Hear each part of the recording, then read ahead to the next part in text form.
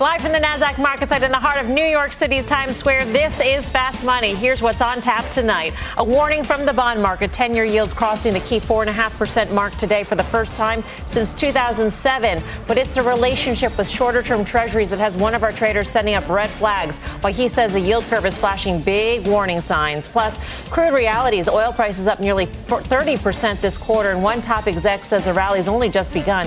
What it means for your investment and how you should play the move. And later, an under-the-radar winner in the weight loss drug craze. We'll talk to the CEO of a manufacturing company with close ties to both Eli Lilly and Novo Nordisk. Jacobs Solutions' Bob Pragada is on set tonight to detail how the company is benefiting from the boom in demand. I'm Melissa Lee, coming to you live from Studio B at the NASDAQ. On the desk tonight, Tim Seymour, Dan Nathan, Guy Adami, and our guest trader tonight, Chris Verone of Strategas, a Baird company. And we start off with that steepening of the yield curve. The 10 years rapid rise to 4.5% and beyond has come much faster, at a much faster pace than the 2 years climb over the past few months. And that's narrowed the spread between the two treasuries sharply. Since hitting a 4-decade-plus low earlier the year, the gap has come in by nearly 50 basis points since July. Someone here tonight says that could set up for a very rough period in the equities. Chris is that person. What do you see?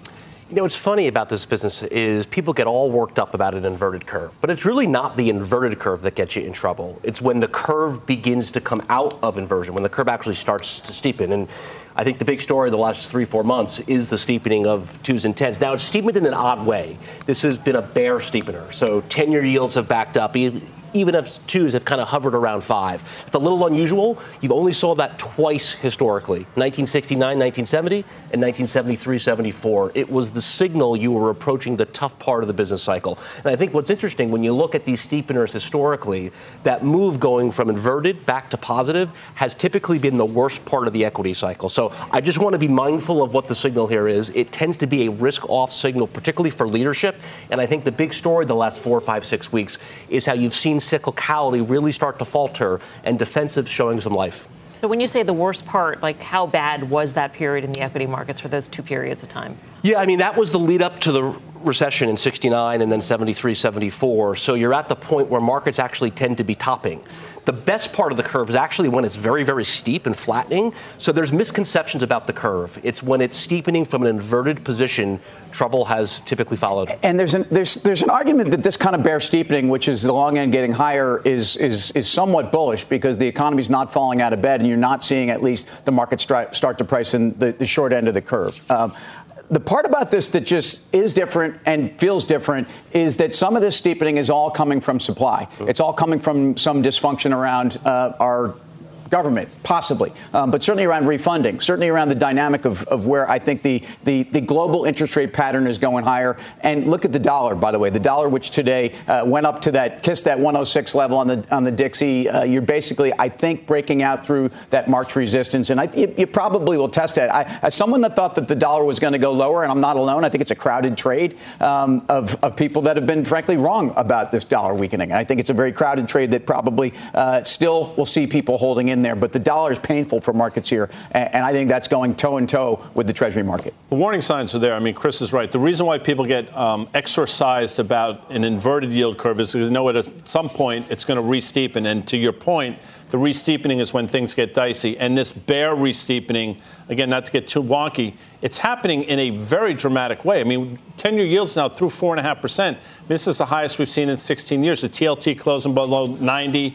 Not a good thing either. And you have to wonder, how long can the market hold in there? The S&P has held last August high, 4330-ish. We've bounced off there a couple times. That's a good sign. The question is for how much longer. Yeah, it's interesting that Chris mentioned what this means for this stage of the economic cycle. And I'm just like two of my favorite bears on the street, Mike Wilson at Morgan Stanley. He's talking about just consumer and some of the data that they're tracking and what that means. And then Marko Kolanovic over at JP Morgan this morning, also in a note out, just talking about corporate's ability to pass through. This is the same kind of concept, pass through, higher input costs and the like. And you just say to yourself, as it relates to the economy, we have businesses that probably hit peak margins and really pass through as much as they can. And a consumer consumer, from a credit standpoint, that's just tapped at a point where rates have gone up so fast. And if you are like a lower wage earner and wages have, at least the pace in which they're going up has decelerated a little bit, I'm just hard pressed to see all of this together is conducive for equities going much higher in the near term until there's a proper correction or so. And if you look at that equal weight S&P 500, it was about down 9% or so. I think like seeing down 10% would be an interesting alarm bell with the VIX above 20 or something. We haven't gotten there yet, but it might get there, especially if we have a continuation of this move where the 10-year keeps going higher and we have that re-steepening. So we've always had this conversation about the steepening of the 10-year yield in the context of it makes tech, it makes biotech, all of those sort of, more speculative trades, longer duration trades, less attractive. So this is just happening in conjunction with what is going on with the yield curve? Yeah, I think so. And when you look at this last leg higher in yields, what's really been hit are the very marginal parts of the equity market. I mean, ARK is under 40. We've seen even what was hailed as good IPOs a week ago, ARM and Instacart are back on their lows here. So the marginal parts of the market are quite weak. I do think it's interesting, Dan, on the margin point, right? Margins under pressure. The things every company needs, people, money, and energy, have all gone up. The cost of all of those have all gone up. We've done a lot of work looking at energy versus discretionary in this part of the cycle. Energy's dominance over consumer discretionary is a late cycle signal, not an early cycle one. Yeah, and if you look at the XLE, to me, we're possibly breaking out again. This is an area where, if you look at it on the charts, and it's not just about a linearity to the oil price. It really is the kind of guidance we're getting from these companies. I mean, Guy referenced the Chevron CEO last week, and the dynamics, I think, around their balance sheet are things that are going to continue to support that defensiveness. Staples, healthcare, which typically go along with energy here. I think they're getting interesting. I don't think it's time just yet. And again, I look at Staples, which have drastically underperformed the S&P over the last 6 months, 16, 17, 18%. And back to that pricing power Dan's talking about and what companies can pass through.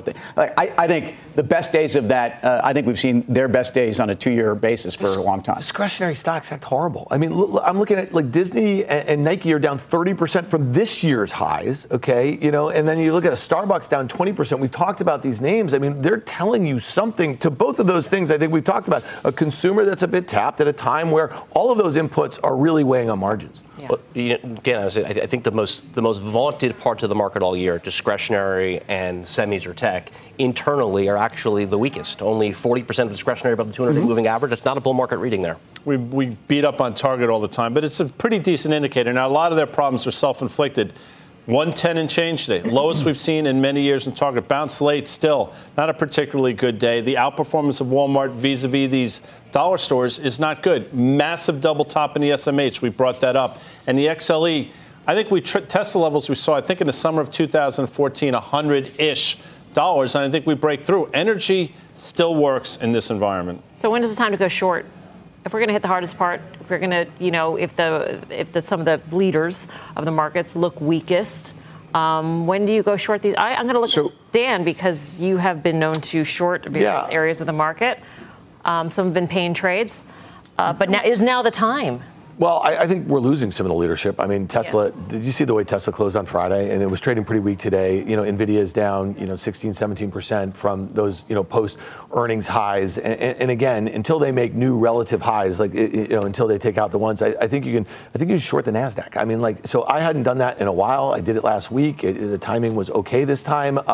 But I think those are going to be under pressure, because I think if you look at the S&P 500, which, those top 10 names make up a little more than 25% or so, I mean, they're still hanging in there. Okay. You know what I mean? Look, they definitely are. And Microsoft and Apple, you could consider heroic in terms of how they overcame that elevator trip down. But it's about risk reward. And to me, Apple's 150 before it's 200.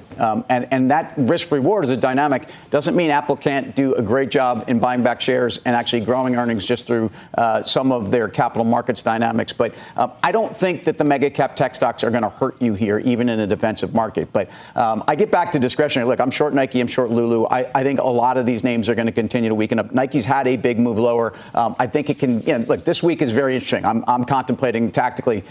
How good does it get in this name? If you think about it, it's about 24 times on a forward. It's come in 20% off of that multiple on a forward basis. I think it can go lower. Yeah. What would you short here, Chris? I'm with Dan on this. I think what we've seen is the year-to-date tops for Apple, Microsoft, NVIDIA. They are oversold in the short term. I recognize that seasonality improves the next couple weeks. I want to be a seller of those bounces. The 50-day moving averages on all those stocks are now, I think, very important resistance, not just for the remainder of the year, but into first quarter of next year. I'll answer as well. Regional banks, I don't think they trade mega cap banks don't trade well. Bank of America, Citibank, Wells Fargo to a certain extent, but regional banks in the KRE, not traded particularly well. I think they roll over, especially, look, you look at the Russell, the IWM, we topped out, seemingly 175, 180 has been a top, can't get through it. I think regional banks go lower from here. You know, it's interesting. Chris just mentioned seasonality gets a little bit better over the next few weeks. Think about this. When we got back from Labor Day, I think the consensus among most strategists, most investors, everyone we talked to was that September, normally pretty bad, was going to be bad. And then every once in a while, you get one of those folks who pick their head up and say, well, I'm going the other way. I think it's going to be a rip-roaring. It's going to rip your face off. That's the pain trade higher. And look where we are on a month-to-date basis. I mean, the S&P is down nearly 4%. I mean, so it would take a miracle for it to close up, I think, on this month at this point. So I think sometimes it's interesting when we focus on being a little bit like going with the flow here. I really do think that, I think that the highs are in. I think you sell rallies. And I think, Dan, to Guy's point, if we said 11 months and 2 weeks ago when the S&P bottomed on October 12th of last year, that 1 year later, Bank of America and Citigroup would be on the lows. I think we'd all be surprised by that. But we're nearly a year off the market bottom, and the banks have simply not been involved. What does it mean? Well, it means that the market does not believe credit dynamics right now. And the banks are going to be in the epicenter. We know their balance sheets are fine. We know that some of the dynamic in the corporate balance sheets are largely fine. To some extent, we are worried about commercial property. We are worried about where the retail is. We have seen the cracks. But I agree. I mean, the fact that Citibank is through an SVB low here, I mean, that's tough. For more on rates, let's bring in New Edge Wealth Head of Fixed Income, Ben Emmons. Ben, great to have you with us. Hey, Melissa, it's great to be back. Hey, are we going to look back on this level of the 10-year yield and think this is pretty much the highs for this cycle?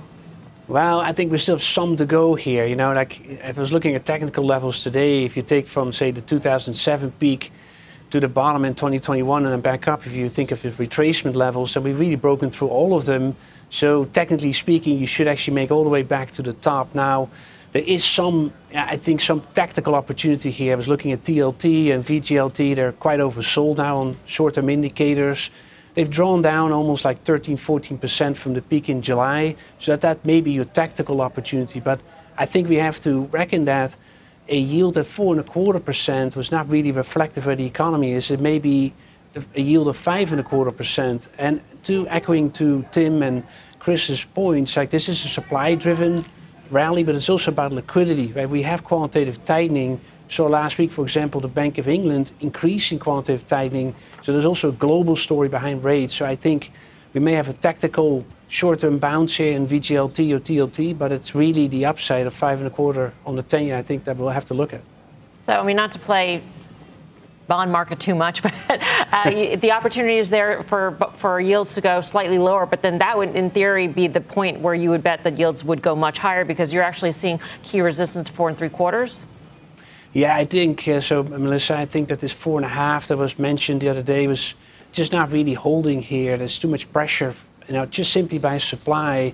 Very simplistic today with T-bill auctions. They don't actually never matter to markets, but they were not that well received. And I think that added to the pressure in yields this morning. We're getting a lot more supply this week, so I think it's more about 4.75 as a key resistance for this short-term technical buy opportunity. But then from there, we have to see how much it pulls back. It depends on data and depends on inflation. If we don't pull back much, then it's really going to be a move towards 5.25. That does look like it. Hey, Ben, it's Tim. So how much of this, if at all, could be related to government shutdown dynamics? I read your notes. They were fascinating. In fact, it's complex. You say maybe there's a short-term even, funding dynamic for the Treasury because they want to get through a difficult period. They want to have liquidity. T-bill market also, look, in the short run, maybe they're trying to overfund in the T-bill market.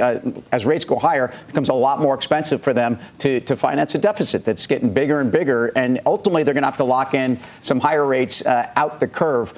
Attack this any way you want because it's fascinating stuff.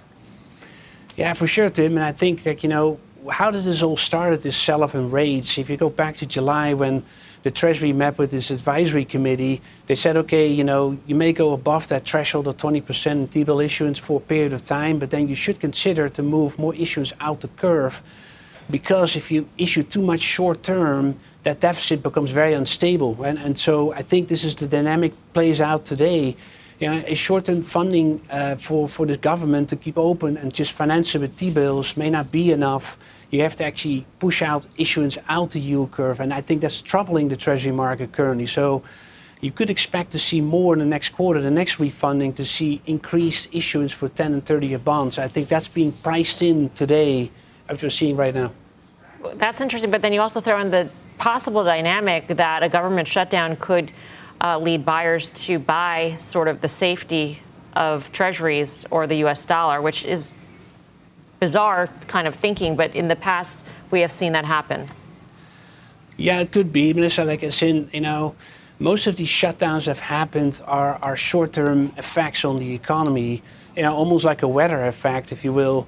But it is an uncertainty moment, so it leads then to some level of flight to safety, if you will. And I think if you coincide it with very short-term technical indicators, and you're getting very oversold on ETFs like TTLT with a shutdown overhanging the markets, and that gives you, I guess, scope for this very short-term technical rally that may be in the works. But I think the bigger picture is more about what Tim and I were just discussing. You're dealing with a deficit that's substantial, and you're issuing it with too much short-term paper.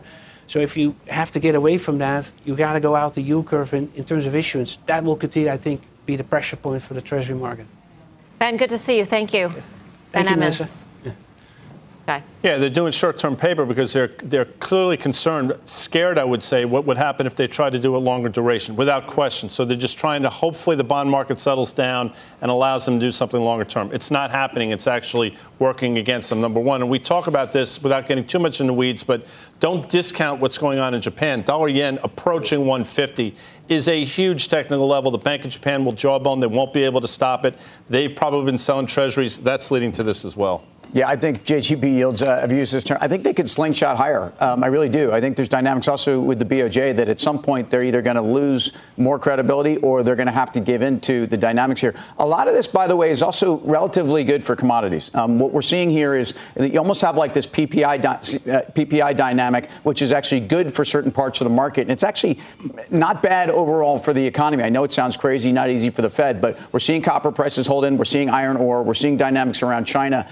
I think the resource names you continue to own. It's funny. Last week we heard from the Fed, and there seems to be a massive disconnect between the voting members of the Fed and the voting public of the United States. If you think about higher for longer, it was really to deal with what they think is an economy that's staying afloat. And then if you look at these ABC polls as it relates to Biden's approval or therefore really disapproval rating, it's massive. And on the economy, it's really bad. And when the voting public is, again, it's a poll, who knows? But they are probably telling you how they feel about the economy right now. There seems to be a massive disconnect right now. And that's the thing that, I would probably go with the consumer. I'd probably go with the voters, how they're feeling.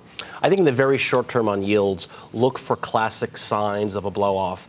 Volume, for example, we've been doing 40, 50 million shares a day on TLT. I'd say it's something in the blow-off categories, 80 or 90 million. We saw that near the 2020 lows there. So keep that in mind. It sounds silly to say, but what do we know historically? Bond yields go up until they don't, right? They go up until gravity hits them. I know we got to go, but equities trade great on some level. If you consider the move we've had, I want to say this. I want to say it from the seasonal aspect, and I think it's giving you a great opportunity on the setup here because we're not going up to 5.25 on the 10-year, and in the short run. In other words, we've had a massive move, and I think equities have traded very resilient. Coming up, Apple's next move, the tech giant getting sliced over the last few months, and a few of our traders think the pain could continue. Why they are so sour on this name next. And talk about some home improvements. Williams-Sonoma surging as some big money flows into the retailer. So could this be the stock to really tie your portfolio together? We'll debate that when Fast Money returns.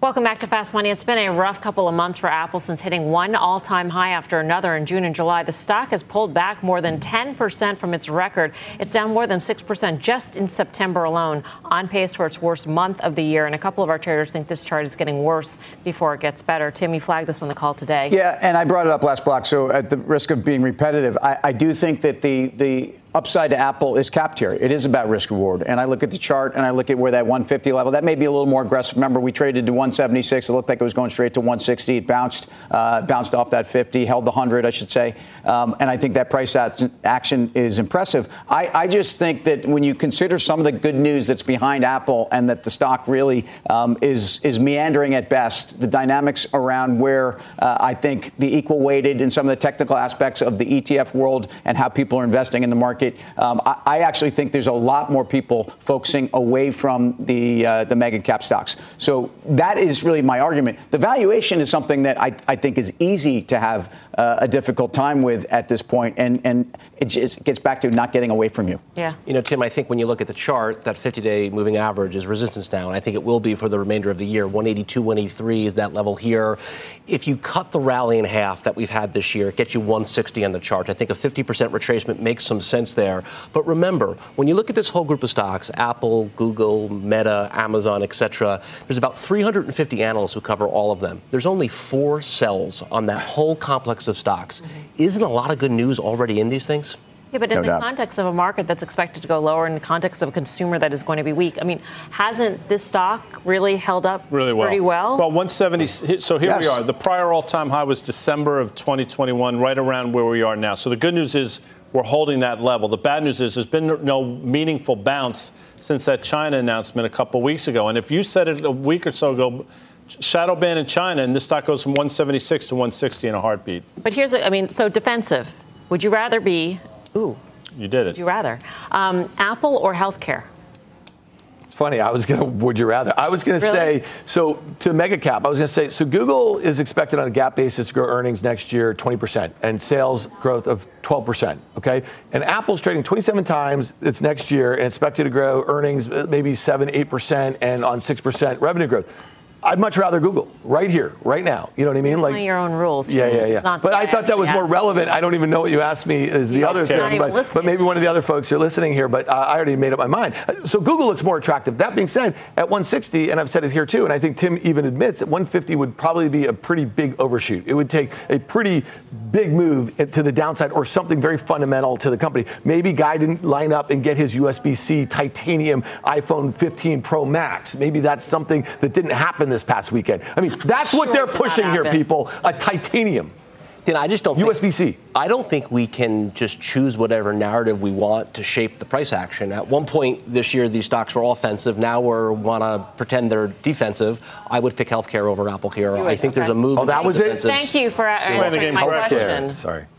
I mean, it's like I didn't even come back from a No, you're back. Welcome back, by the way. Thank you. There was a great scene in Pitch Perfect, the first one, where they're singing I Am Titanium early in the movie. Just saying. Tim, would you rather Google or Apple here? I'd rather not listen about Pitch Perfect. Yeah. I tell you what, don't pretend you don't like that movie, Tim. Is that Costner? Movie. Who is that? Who's in that? I don't know who's in it. Costner's not in Pitch Perfect. Sounds like a baseball movie. There's the acapella stuff. It's not about baseball. I got no time for that movie. I've got more time for Google over Apple here. I'm long Google. Healthcare or Apple, though? Oh, healthcare. Healthcare. And healthcare has been a tough place to be. And I realize the headwinds, and we've got all the politics ahead of healthcare. We've had a lot of politics over the summer. Healthcare. All right. There's a lot more fast money to come. Here's what's coming up next. Out of the frying pan and into your portfolio. Williams-Sonoma surging as it gets a vote of confidence from one big investor. So make yourself at home. The traders are digging into this one next. Plus, the weight loss drug boom isn't just boosting pharma stocks. The manufacturing name that could see some outsized gains thanks to the population slimming down. That's ahead. You're watching Fast Money, live from the NASDAQ market site in Times Square. We're back right after this.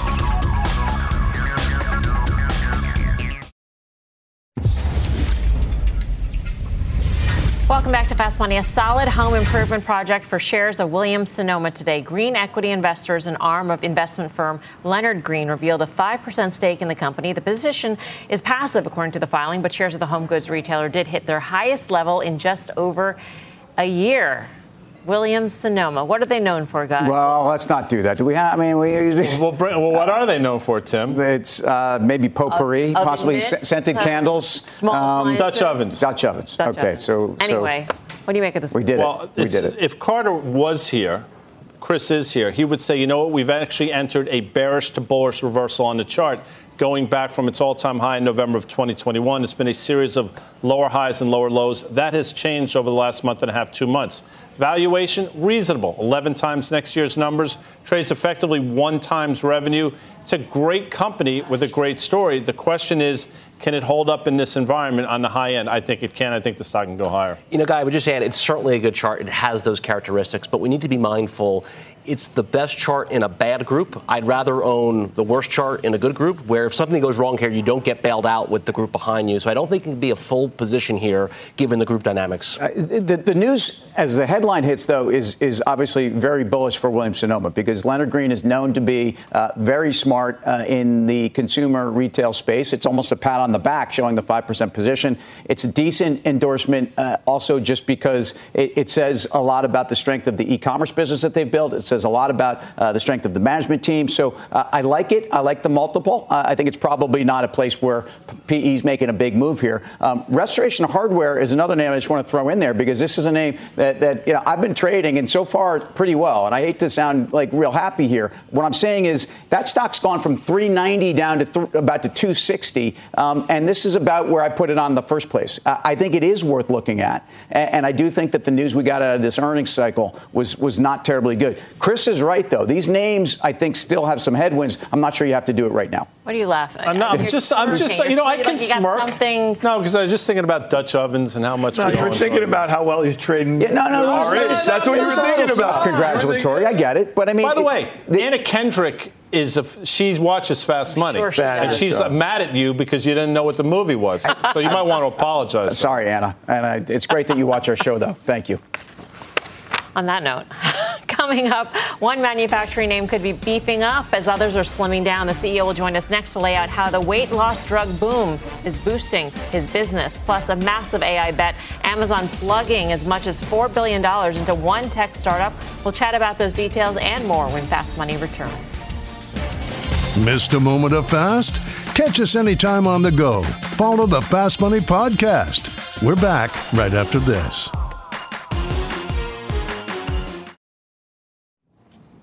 Welcome back to Fast Money. Stocks snapping a 4-day losing streak to kick off the last week of September and Q3. The Dow at 43 points, the S&P and NASDAQ each climbing 0.4%. And Costco getting in on this healthcare space. The bulk retailer now offering members access to medical care through Sesame, a direct-to-consumer healthcare marketplace. Costco members can receive virtual primary care visits for as low as $29. The move comes as companies like Amazon, CVS, and Walgreens also look to deepen their footprint in healthcare. Meantime, the weight loss drug boom isn't just a benefit to Big Pharma. It might be tipping the scale in favor of manufacturing company Jacobs Solutions. Its life sciences business has long-standing ties to Eli Lilly and Novo Nordisk, and Barclays sees significant growth for Jacobs as it holds a leading market share with the drug makers. Joining us here on set is Jacobs Solutions CEO Bob Pragada. Bob, great to have you with us. Thank you for flying in and seeing us here on set. Melissa, thanks for having me. When we say dominant market share, it's 60%. It is. Life sciences. It is. We entered the life sciences world almost 75 years ago. Our founder, Dr. Jacobs, actually right here in Brooklyn, was a Merck employee and left Merck to start his own engineering firm. And Merck has been a long-standing client since then, and we've diversified in the life sciences world, amongst other infrastructure and other areas as well over the course of that period of time. So we mentioned your long-standing ties to Novo as well as Eli Lilly, the two manufacturers of GLP-1s, which are the active ingredient in these weight loss drugs. And so, how are you thinking about what that adds to your pipeline, which had been at about $27 billion at the end of fiscal full year 2022? Correct. So if you think about our life sciences business, just in the last 5 years, driven by two other verticals, oncology drugs as well as Alzheimer's and all the advancements that are happening there. We've doubled the size of our business in the last 5 years, along with chip manufacturing as well. So that business has been on a growth train driven by technology advancements, and those technology advancements now have entered the world of diabetes with some beneficial other effects with regards to weight loss. And so we're seeing that in real time. So you mentioned, for instance, cancer drugs as being a driver, but what percentage of the growth do you think can be attributable to obesity and the diabetes drug, this category of drug? Moving forward, I think it's going to be likely a majority. We'll continue to see. Today, we're a $15 billion company in sales, 60,000 employees across 40 countries. Our advanced manufacturing work is about $2.5 billion of that. We could potentially double that in the next 3 to 4 years as a result of these mega trends that are happening within novel therapies. So how do you forecast out? I mean, you said you think it's going to be the majority of growth going forward, but how do you think about the expansion opportunity that you have in front of you when you hear about the miracle possibilities that these drugs can lead to as being a treatment for addictions, to reduce cardiac events, to eliminate sleep apnea, as a treatment for Alzheimer's? I mean, the list goes on in terms of the possible applications. How do you think about that growth translating into your business? Clearly, we get excited. We get excited. I think we wouldn't be proper for us to be in the business if we didn't get excited. But the other component is the complexity in the facilities really is the unique and dynamic part of our business. And so that science-based technical consulting that we have within the life sciences space is driving innovation and delivery as well. Because I think I just saw an interview that David Ricks gave a couple of weeks ago on Squawk Box. Capacity was probably mentioned several times in that interview.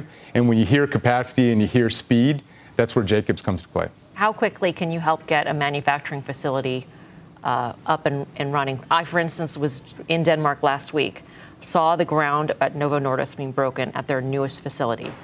I'm not saying that but I'm just curious, how quickly could that be up and running? These normally take, if I were to go back 5 years, then talk about COVID and what happened there, and then now. 5 years ago, that would have been 5 years in order to go from groundbreaking all the way through a validated facility. COVID taught us a lot of lessons, and it's go as fast as you can because the entire world is dependent on this facility producing vaccines. And so today, we're probably in that 2.5 to 3 year period. Wow. And then after that 2 year period and that plant is up and running, is your relationship with that particular plant over, or is there recurring revenue or recurring business associated with that plant? There is recurring business that goes on with that plant. You're constantly making upgrades, looking at innovations that are happening with manufacturing technologies. So there'll be ongoing work on that facility. Big backlog, almost $30 billion, I think up almost 2.5% year over year. Big margins. How important are government contracts? I saw an EPA contract in early August, I think. Government contracts are very important. And what we're seeing with these legislative actions that have happened and kind of transcending beyond life sciences, with the IIJA Act as well as CHIPS Act, both here and in Europe, and the IRA, those contracts are driving our business. I'm sorry, those acts are driving our business and will be for the foreseeable future. So nearshoring, basically. I mean, when a chip plant says we're going to move here or we're going to open a new chip plant here because of the CHIPS Act, that's where you benefit. You have 60% of the semiconductor market as well. We do. So we do benefit. And I would say the nearshoring component or the reshoring component is a big piece. The other big piece around semiconductor is how companies like a large American semiconductor manufacturer is redefining their own business model. So going from integrated device manufacturing to being both a foundry as well as an IDM is changing, their business, which is adding capacity both in the States as well as in Europe. Europe also passed a CHIPS Act as well. That's driving our business. Bob, we've seen over the last several years how tight labor has been and what that's done with wages. Is that easing? Are you seeing any improvement there? I'd say in the field that is a topic, and I think that more innovation and delivery, we address those productivity enhancement items in order to address that issue. Within Jacobs, we got a unique opportunity because we're a global company, and so when a large chip manufacturer comes to us, or a life sciences or biotech company comes to us and says, we need 5 of these as fast as you can go in 5 years, what we do is we use our global delivery model. And so if you look at what we have in India, what we have in Philippines, and this isn't offshore engineering. This is the highest talent in the world coming together in integrated teams and delivering locally for these really market-driven needs. How recession-proof is the two big areas of your business, the life sciences as well as the semiconductors? I don't know if anything is completely immune to a recession, but pretty resilient, I would say, because of the drivers. I mean, these drivers are human lives, the ubiquitous world of everything that needs a chip, and that's not stopping. Bob, thanks so much for coming in. We hope you'll come back to our show soon. Thank you. Thanks for having me. Bob Pragada. Jacobs. We do these 13 Fs we talk about. You should look at these. We should probably look at them a little closer. But Third Point in August announced they had increased their stake by almost 700% from a couple 100,000 shares to 1.4 million shares. I won't bring the guests back, as you say, but there's always M&A around this name as well. The stock trades well, and it doesn't trade at a huge premium. The sum of the parts dynamic of how I think the analyst community is valuing the stock based upon the different pieces of the business and the spin-off opportunities is really what's fascinating and part of what's driving a lot of upgrades right now. How does the chart look, Chris? It's a good chart. It's in a good group. It's in an uptrend when we're starved to find stocks in uptrends. Yeah, those two drivers, I mean, think about it. We've spent a lot of time over the course of 2023 talking about them, and you think about that backlog that Guy talked about, you think of their market share in both of those industries. I think they kind of are recession-proof. And, semiconductors like to spend themselves out of a recession, and then if you think about how the life sciences business, this is a mega trend that's going to go on for at least a decade. So to me, it's a pretty interesting setup. Coming up, Alexa might be getting some company on Amazon's AI shelf. The e-commerce giant stepping up the arms race with $4 billion investment. The details straight ahead. And CNBC is celebrating Hispanic heritage. Here's the co-founder of Goldbelly. My parents raised me to believe that I can do anything. I came to the U.S., I went to college here, I pursued a lot of different opportunities before launching my company Goldbelly successfully. And I just know that this is an American dream for my parents. And it makes me really proud to have been able to deliver that.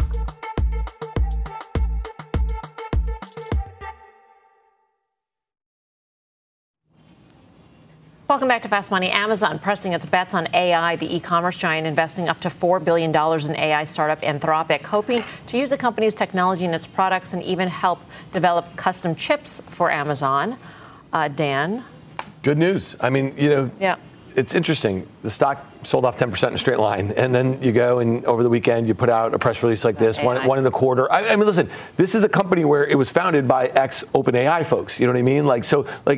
They got the real deal. They're working on the stuff. There's going to be lots of competition in these sorts of spaces in a way. And when you think about AWS and you think about this platform that exists to kind of service a whole host of different sorts of companies, this makes sense. $1.25 billion is probably a rounding error. I do think it's interesting that, ultimately Microsoft got up to about a $10 billion number with OpenAI. It may end up being a great investment, and it may end up powering a whole host of new services for AWS, which went through this massive deceleration of growth, and they've had a lot of competition. So to me, it all makes sense. The agreement sort of reminded me of the Microsoft OpenAI in terms of a small amount up front, the use of the cloud services, right? So they get business in return in a way. Yeah, it makes sense, and you get a pop in the stock. However, and Chris can speak to this, last August the stock traded up to 145 and failed and sold off dramatically. Look at where we just traded up to and seemingly failed again. We're trading 132 now. What was 145 to Dan's point a couple of weeks ago? So I think you have a short-term double top here. I wouldn't touch it.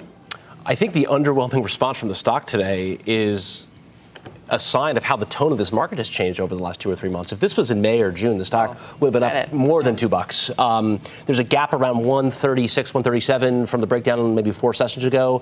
I think it can bounce to that, but I'm a seller up there. Much like the big names, I think this one is topped for the year. I actually think it's a no-brainer for Amazon. And as you think about the public cloud and what AI is doing, they have to be here. They have to make this investment. This is chump change. Coming up, it's a bird, it's a plane. Nope, it's Chris Verrone. Since he's here for the hour, we've got to put him to work, send him off the charts, find out what he's watching next. Stick around, more Fast Money right after this. Welcome back to Fast Money. Semis may have cooled off lately, but the group is still up more than 40% this year. Chris, though, says there could be even more trouble brewing under the surface. You're going to go off the charts, Chris. What are you looking at? Yeah, I think what's interesting, this has been a very vaunted group all year, but I think it's really underwhelming under the surface. We'll start with the biggest and most important name. NVIDIA, I think it's top for the year. There's a lot of resistance now in this 450 neighborhood, roughly where it broke down from a couple weeks ago. The 200-day moving average is still 100 points away at 340, and there's a massive gap on the chart. I think as we've seen time and time again this year, there are no sacred stocks in this business. The untouchables have all been touched. I don't think NVIDIA will be any different. And when you kind of go stock by stock in the group, what becomes clearer and clearer is how weak the semis are under the surface. TXN would be an example. It broke down this week, really making 52-week lows there. If you look at names like Infineon or ASML or Taiwan Semi, these are on the 52-week low list, not the 52-week high list. And it speaks to the broader point of the internal deterioration we've seen in semis. And I think one of the more powerful charts, if you look at the advanced decline line of the S&P Semi Index, so there's 50 stocks in this index, the advanced decline line's on the lows. So I recognize the index is still up 30 or 40% this year, but the fact that you have the AD line roughly making new lows here, I think speaks to just how weak this group is under the surface. They're short-term oversold. I can see them bouncing here in the near term. Fade those rallies. I think they've topped for the year. Would you short NVIDIA again, Dan? Yeah, maybe let's see if it gets a little bit of a bounce. I mean, listen, the story for the rest of the year is going to be the deceleration of that growth, right? And so if there's any hiccups in the adoption of some of these products or whatever, or anything geopolitical or whatever, I mean, it's great. It's been a fantastic story. I was very, very wrong. I was like a moth to flame in this sort of thing. But again, I think the story, I think it's about as good as it gets right here. Well, the move that NVIDIA made on May 24th, 25th, whatever it was, and what it meant for the semiconductor, the stocks, whatever you're following, SMH, is the question, because we've been fighting. It hasn't gone past there. That was the relative high. In fact, it took out the high of DEC 21, and it's been making lower highs ever since. So I agree with the analysis, Chris. I agree that leadership was critical for the markets from that October, that CPI low of last year is really when all this started to move.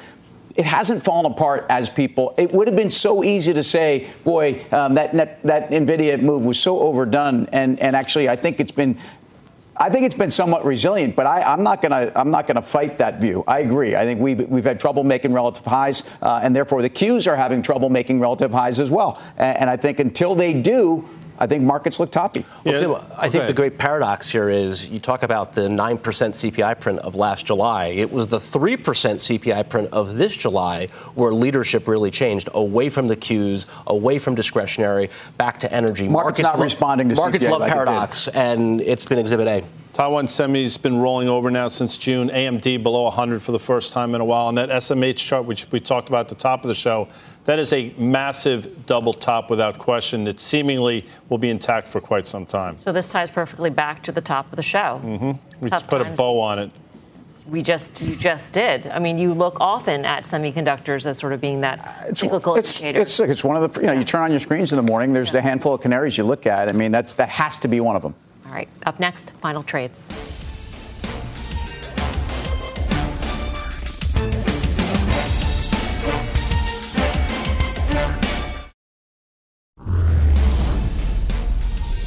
Time for the final trade. Tim Seymour. Yeah, well, if you think about defensive sectors, I do think Altria belongs in its own sector. And I think you've rewritten a lot of the bad news in that stock. MO. Chris Verone. There's some life and healthcare, Long, Amgen, AMG, and perking up. Good to have you, Chris. Dan? I'm going to play your game. Which one? XLV. Oh, finally. Okay. It only took 58 minutes of the show. Sorry about that. Guy. Yeah, there might be life in healthcare, but there's no life at Shea. I mean, that place has been empty, Tim, since August, as you know. But listen, I mean, things aren't going too well in the Bronx either, my man. It's coming to an end, which is why get some football tonight, Mel. Let's sing some acapella. And you were talking about the Bengals. Boomer Esiason, congratulations, Ring of Honor. You mentioned that earlier. He watches the show. He does. Rig, R-I-G. Thank you for watching Fast Money. We'll see you back here tomorrow at 5 for more Fast. Meantime, do not go anywhere. Mad Money with Jim Cramer starts right now.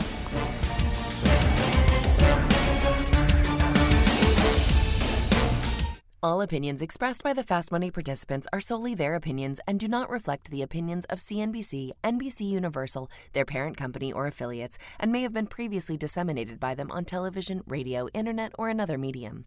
You should not treat any opinion expressed on this podcast as a specific inducement to make a particular investment or follow a particular strategy, but only as an expression of an opinion. Such opinions are based upon information the Fast Money participants consider reliable, but neither CNBC nor its affiliates and or subsidiaries warrant its completeness or accuracy, and it should not be relied upon as such. To view the full Fast Money disclaimer, please visit cnbc.com/Fast Money Disclaimer.